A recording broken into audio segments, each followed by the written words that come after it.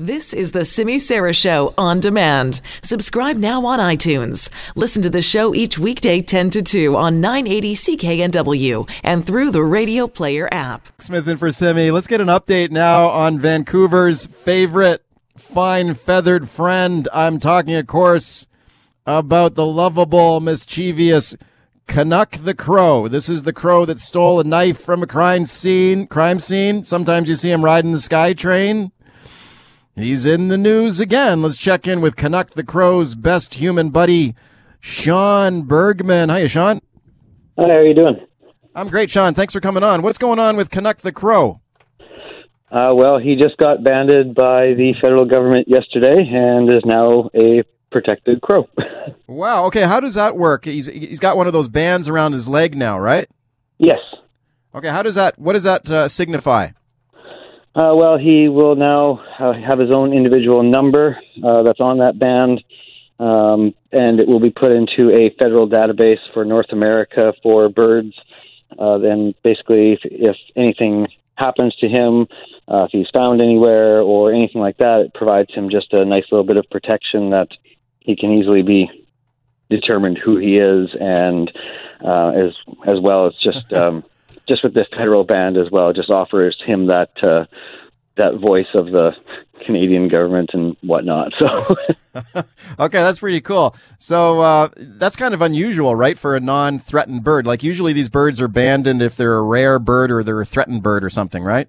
Exactly. Yeah. Yeah. Okay, so that's pretty cool. So this was just basically something to give him a little bit of added safety because he is a little bit different than the average crow. Yeah, that's for sure. Now, he already had that little red plastic band around one of his legs, right? So that's how people know this is Canuck the Crow. He's got that little red band around his leg, right? Is that still there? Exactly. Yeah, it is still there. When they came out to do the banding yesterday, they took a look at the orange band and basically determined that it was 100% safe for him, so he'll continue wearing that one.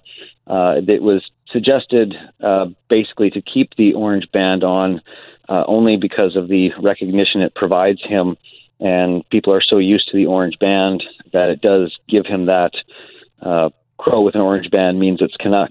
So right. So that's for the recognition, and then the federal band provides him with the safety addition to that.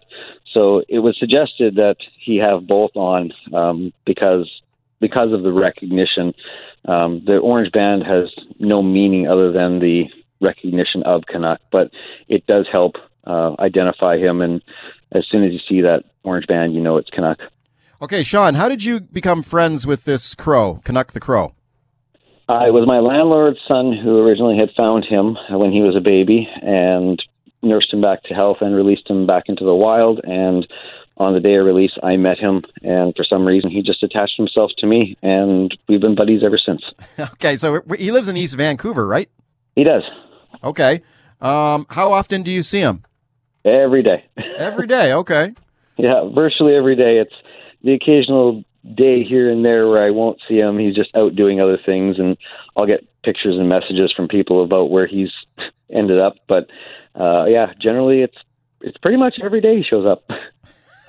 Okay, what do you do when you see him? Do you feed him or anything like that, or what do you do? Just hang out with him? I just pretty much hang out with him. Our relationship is not based on food. I've never wanted him to see me as a food source, so I've made sure that our relationship is not based in food. Okay, I think that's a good idea, but I'm sure he's such a friendly crow. Is he friendly with people typically? With some people, yeah. He has his regular friends that show up here to visit him, and then there's also people throughout the neighborhood that he knows. I have so many people that tell me about how he drops by their backyard to help them while they're gardening, eating the chafer beetles and whatnot, and he's pretty good about that. But then he just will pop in anywhere. He's known to go over to Playland. He's known to go over to the horse track, and he's even been photographed at the helm of a tugboat in Burrard Inlet. So my God. Oh yeah, he's got his own little group of friends and his own little adventures that he goes on. Yeah, he gets around for sure. Does he still go on the SkyTrain?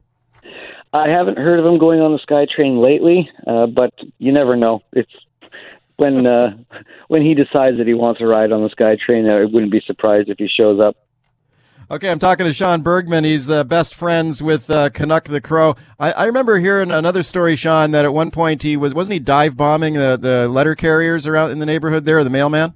Yeah, it was in his first nesting season where he built a nest all on his own, and he was just basically defending the territory. And as soon as the mailman came on the property, it was defend, defend, defend. Yeah, bombs away.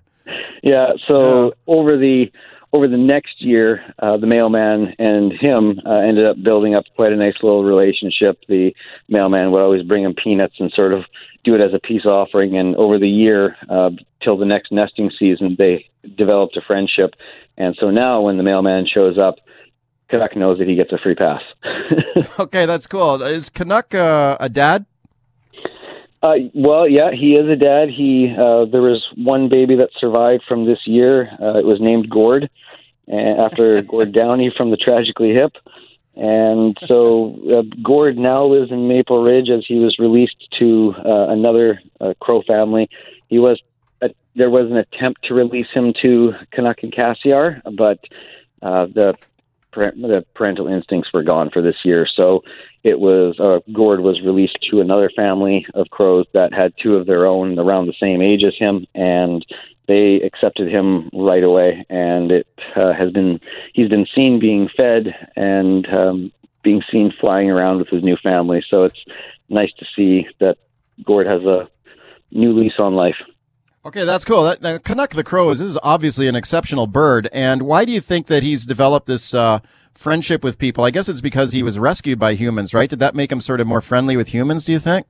Well, see, that's the whole debate about it, because there's been lots of crows that have been raised and released back into the wild, and a lot of them, the majority of them, will take off and never come back. Yeah. I've heard so many stories of people raising and releasing crows, and they just don't come back. As soon as they get that opportunity to get back into the wild, they do so. But for some reason, Canuck just saw the combination of human life and crow life as a positive in his life, so he stuck with it. Okay, so you live in East Van yourself, I guess, do you? Yeah. Yeah, so is his nest near your house or something? Yeah, his territory that he has every year for building nests, they basically pick a territory and defend it, and then they start building the nest and whatnot. But it was close to the house this year. They had two attempts this year. The first nest was a little further down the first nest was a little further down the street. Second nest was a little closer to the house this time, but still about halfway down the street. So, what does he do when he sees you? When Canuck sees you, what does he do? Usually we'll come over and land either on me or close to me and caw at me to give me a greeting. And we usually have our little greeting where I'll give him a little neck rub and just sort of say good morning to him. And then he checks in with me, and then he goes off and does his thing, and will periodically check in with me throughout the day. Yeah, he just goes and does his crow stuff. Yeah, exactly. Yeah, that's cool. Okay, so now he's federally protected bird. That's did you have any hand, Sean, in getting that done, getting the federal band around his leg? Not the actual physical placing of the band. That was left up to the professionals. Derek Matthews from the Vancouver Avian Research Center came out with his team yesterday and banded Canuck, and it was an amazing process to watch how quickly it was done, but as well that you could definitely see that they knew exactly what they were doing. Well, obviously, but you could see that they knew exactly what they were doing for how fast and how professional it was. And Canuck didn't protest to it being done.